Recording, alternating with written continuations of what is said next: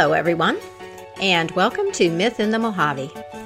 30 minutes of storytelling and conversation about mythology and why it's important to our lives today. I'm your personal mythologist, Catherine Savela.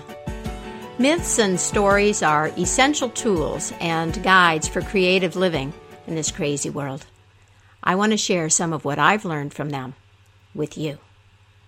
Today I want to tell you a portion of the ancient Greek creation myths, specifically the story about the Titanomachia, which was a 10-year war that was fought between the Titans, who were an earlier set of gods, and the Olympians. This comes to us via the poet Hesiod, who was writing around the time of Homer. And these myths were really important to the Greeks because they were part of that period when the Greeks were forming their sense of identity. So we have the stories of the heroes, Odysseus and Achilles and all of them, and this story of origins, how things came into being. And it's notable that one of the very first things that happens is this battle between two different orders of gods. Now, of course, this is an old story, and it's something that happened a long time ago. But the transition that's described in the Titanomachia, in the story that I want to tell you today, is a transition between two types of worlds, but it's also a story about two ways of being, or two different types of dominant cosmic forces. You can think about it that way. These two modes of being that are described, the Titanic and the Olympian, are still with us today. And I want to tell you this story because it's one that I find myself going back to over and over again in my attempts to understand what's going on in the world right now. I first started really seriously working with this story in 2008. Here in the United States, we were almost completely absorbed at the collective level with two things. The presidential election, that was the election of President Obama, our first black president, whose motto was hope, and the collapse of the housing market, which then led to a general collapse in our economy that's hurt a lot of people, which we still haven't recovered from, and involved the bailing out of some very large banks and financial institutions. Now, this is the first of two programs that I want to devote to this myth.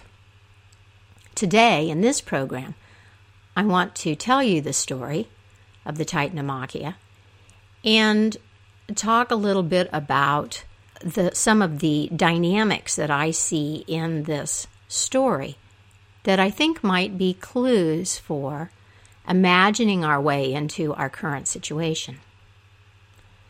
In the second program, we're going to take a little bit closer look at Titanism as a force that's active in the world today and consider how each of us might combat it.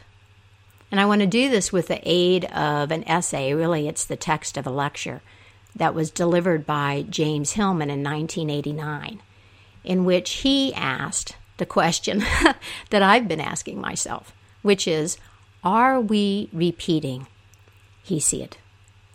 Are we again in the time of the Titanomachia? So one other prefatory thing that I want to say, the Greeks and the poets like Hesiod used the word God to describe many things that today we would call dynamics or principles or forces. They personified things that we are still experiencing. physical and psychological realities that we no longer invest with any particular human-scaled value. Now we call things by terms that are derived from material reality, or we use abstractions. And I'm pointing this out because, in particular, when we get to the second program and James Hillman, this ability to personify is going to be a primary theme. So for right now, when you listen to the story, allow yourself to imagine that the use of the words gods is an important word that we might want to make a move towards now, but don't let it get in the way of your appreciation of the story. What Hesiod is talking about is something that I think we are living now. Let's turn to the Greek creation myths of the very beginning and this great war called the Titanomachia. In the beginning, in the very, very beginning, there was darkness. There was the great chasm, the abyss. There was emptiness, and yet there was order. And out of this great abyss, the earth, Gaia, emerged. Gaia created Eros, the power of attraction, the force that brings things together to create. And then Gaia created Ouranos, heaven. Then she gave birth to the mountains, to the rivers and the seas. Now, heaven, Father Heaven, was a very lusty force, and he came down to lay on Mother Earth, on Gaia. And together, they instigated a period of prolific creation. Notable among their creations were the Titans, sons and daughters of Father Heaven and Mother Earth, that we might think of as celestial powers, as primal forces of nature, operating without constraint. The Titans were the first forms of the world that we know today. There were 5 Titan brothers associated with power, and 6 Titan sisters. And the Titanesses, the sisters, had special gifts like wisdom and justice and memory. Mnemosyne, or memory, was the mother of the Muses. And the youngest of all of these Titan brothers and sisters was the Titan brother named Kronos, who was also called the Schemer. Gaia also gave birth to the Cyclops, called Circle Eyes, and she gave birth to 3 hideous brothers, 3 brothers who were not to be spoken of: Kotos, Briareos, and Gyges. Now, each of these brothers had 50 heads, and from their misshapen shoulders, each had 100 arms. They had boundless strength, and they were fearsome to see. Father Heaven hated all of his children, but he hated these 3 hideous brothers the worst, and so he banished them to a dark cave deep in the earth. He wouldn't let them see the light. Gaia groaned from the effort of holding these children inside. And she was very angry because Mother Earth, Gaia, she loved all of her children. And she was beginning to feel oppressed by Uranus, Father Heaven. Gaia made a sickle of hard metal and approached her Titan sons for help. All of these Titans feared their father, and they were reluctant to take him on. Only Kronos, her youngest son, said, "Yes, Mother, I will help you." Kronos took the sickle, and when Heaven came and spread himself upon the earth again, Kronos ambushed his father and castrated him. He cut off his testicles and threw them into the sea. Some drops of blood fell onto Gaia, and from these she bore the Furies, goddesses of retribution, and the giants. Kronos' testicles went into the ocean and foam rose up, and from this foam was born the goddess Aphrodite, the goddess of beauty and love. Well, Father Heaven prophesied that he would have his revenge, and he then gave these children their name, Titan, which means to spread, to stretch, and to strain. Well, now the Titans ruled the cosmos and roamed the earth. And the Titan brothers were lawless and violent and jealous of power, prone to excess in all that they did.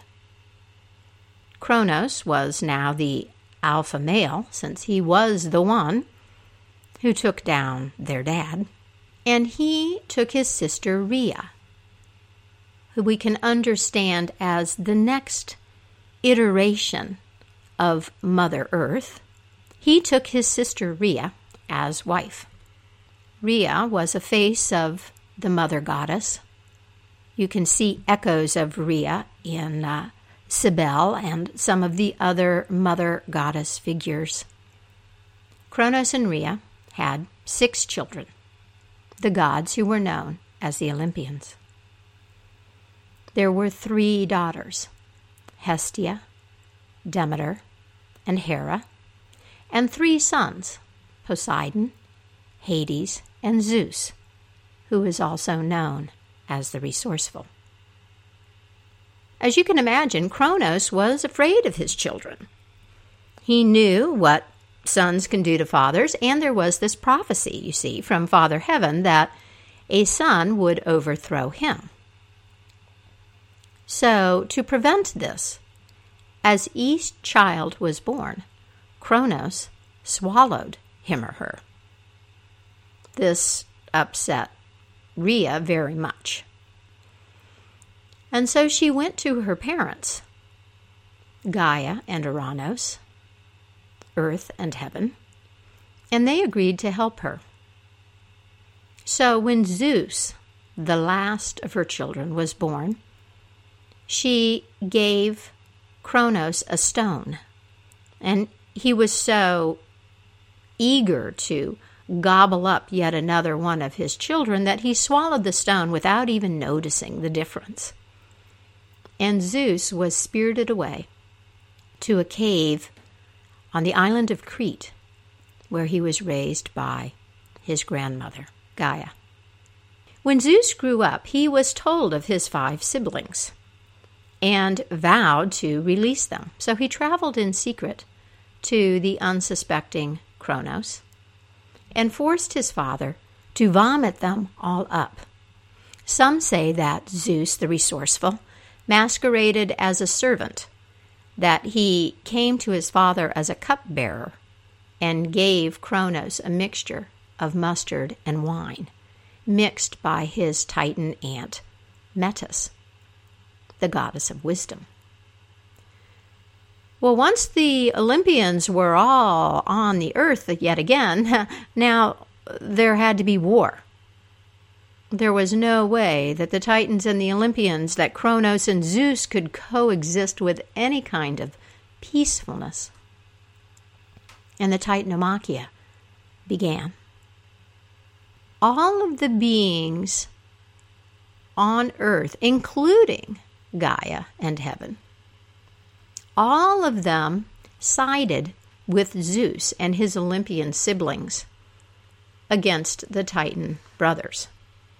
Heaven and earth were on Zeus's side, the Cyclopses with all of their thunderbolts.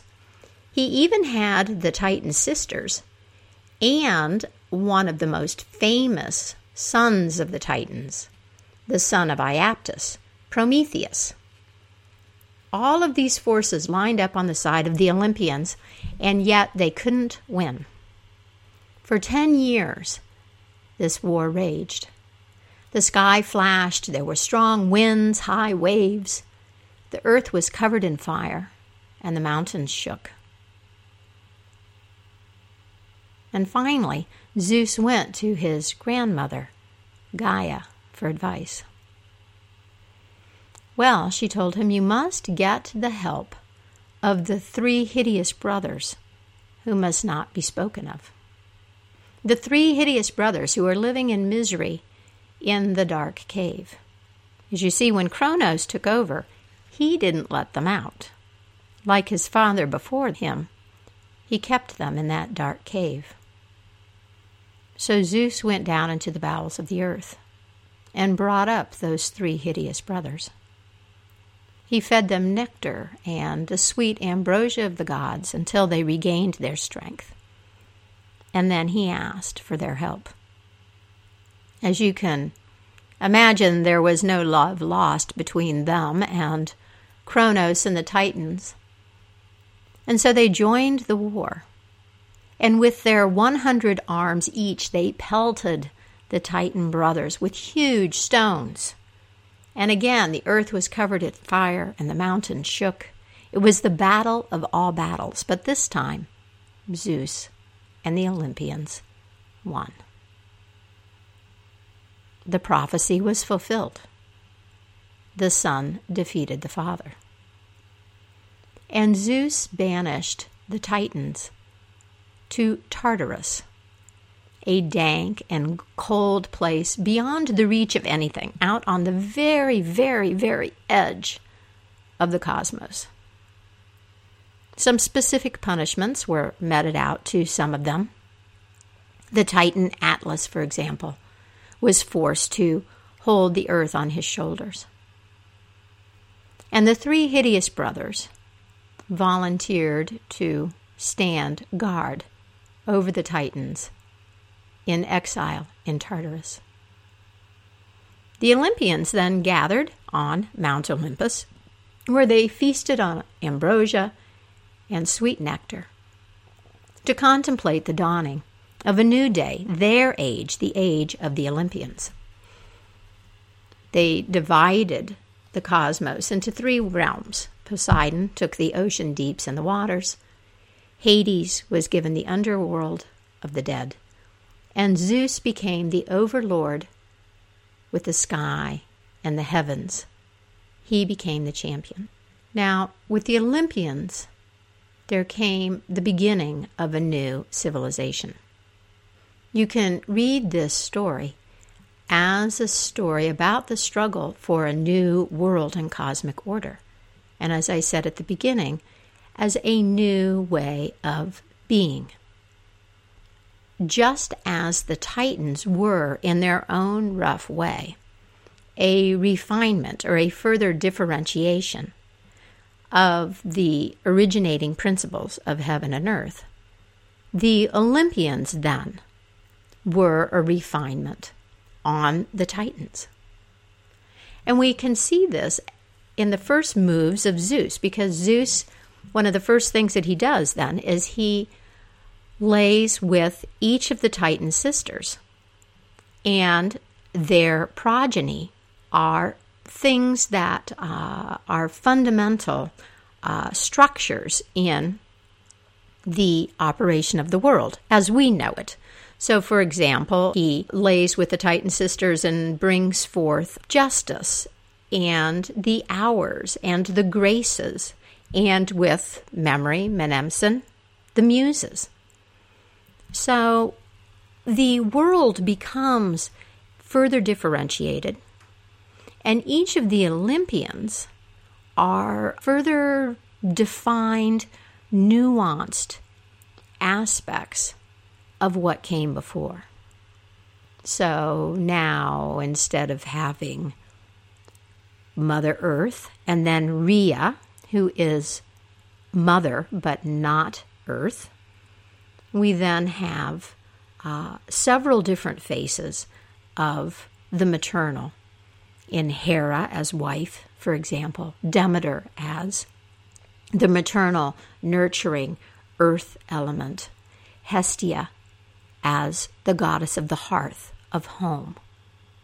So you see how things become more sophisticated in a way, or further developed. Well, we're going to talk about this more in the next program that I want to record on the Titans. But there are a couple of things about this story of the Titan Amakya that always grab my attention and that I have puzzled over for years, literally, and have been the subject of conversation with others that I've shared this story with. So let's talk about them just a little bit. One of them is the role that is played by the Earth herself, Mother Earth, Gaia. Did you notice that the impetus for these moves, these shifts towards a more differentiated cosmos, were initiated by Gaia? First, she calls upon Kronos to come to her aid. She's feeling overtaxed. She's feeling that heaven is taking too much charge over the way that things should develop. And then later on, when Kronos is battling Zeus, Grandmother Gaia advises Zeus about how to win. So I'm struck by the fact that it is Earth that is the impetus for these huge transformations, that in some important way, the call for a new order originates in the pleas of the Earth. It's answered by forces that we can only imagine as winds, storm, fire, drought, tsunamis, earthquakes, hurricanes. The plight of the overtaxed Earth puts everything into motion. The other thing that I find myself wondering about is the role that is played by the three hideous brothers who are not to be spoken of. We have something that is tremendously powerful, that is not given a place, that is relegated to the bowels of the earth. Something rejected. And the Titans and the Olympians, they fight for 10 years, and they're evenly matched, even though Zeus is given lightning and thunder by the Cyclops, even though the Titan sisters are on his side. Zeus has the other Olympians and most of the powers in heaven on earth on his side, and he still can't win until these three are brought up from the earth. So who or what are Kotos, Baraios, and Gyges today, I wonder? Now, this is a serious question. I mean, we are talking about a war that's fought at the level of the gods. That is dynamics beyond our control. And yet, our participation, our human participation is important. It has consequences. And let me share some of the thoughts that other people who've reflected on this story with me have put forward in the hopes that these might give you some ideas and catalyze your own thinking process about what has been banished, what's been forced underground that could be the deciding factor in our current battle against Titanism. One thing that was suggested is doubt. The recognition that there may be things that we don't know and can't be sure of, coupled with an acceptance of ambiguity. Another possible brother is death. We often act like death is just a mistake, that it's something that can be cured, or that it's a personal tragedy, but it is the other half of the life equation.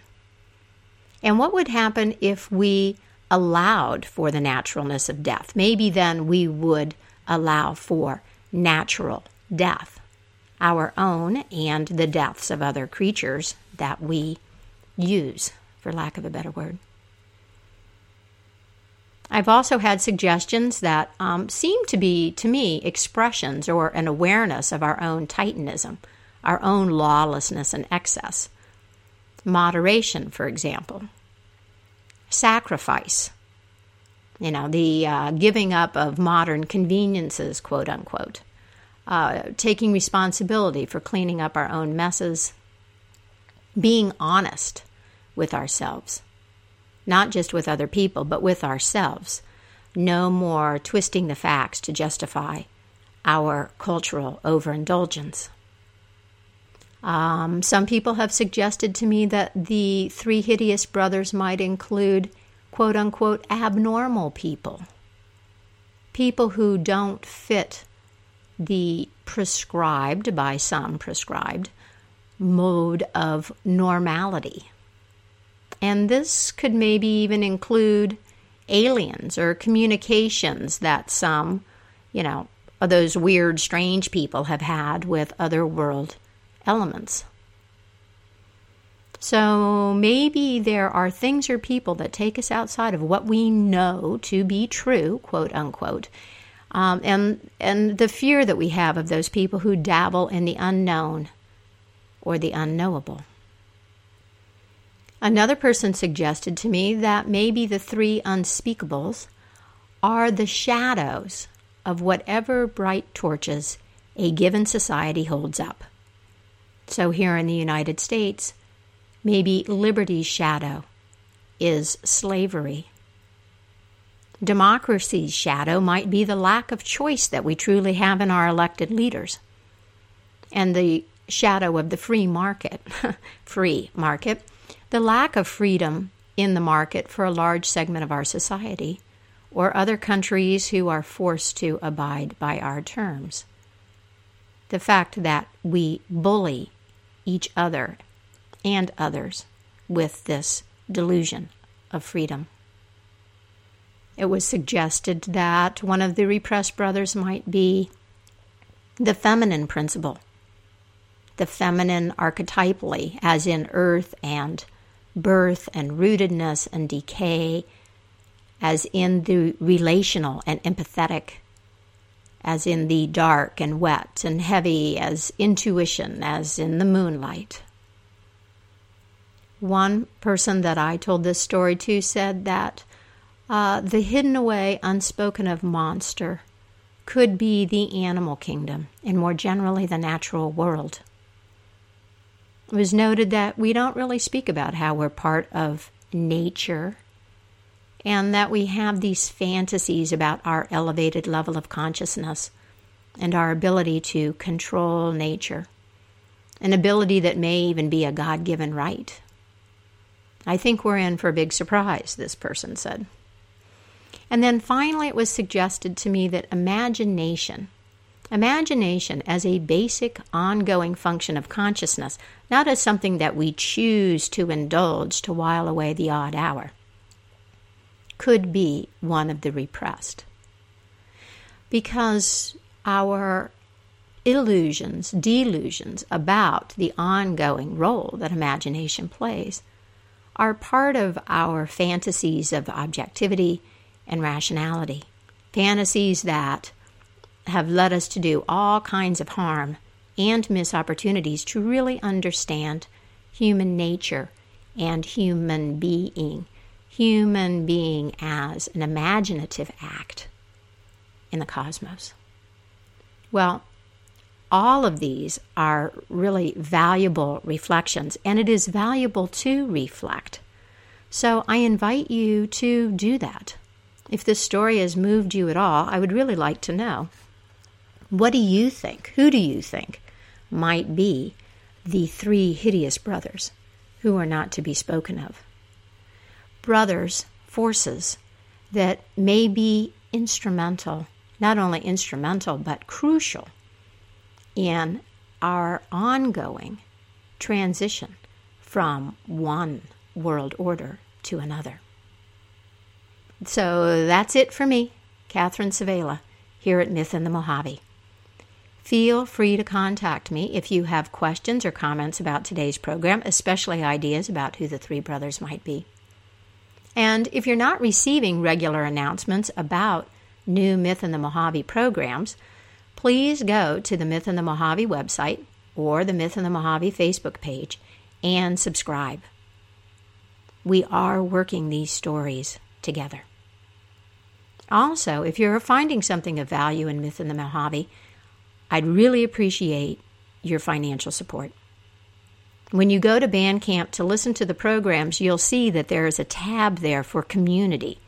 And for only $5 a month, you can have unlimited access to all of the Myth in the Mojave programs that are archived there, as well as free downloads of everything new that I create, and the satisfaction of knowing that you're helping keeping this program and this investigation of mythology alive. Thank you so much for listening. Please tune in next time for more on the Titans. And until then, happy myth making, and keep the mystery in your life alive.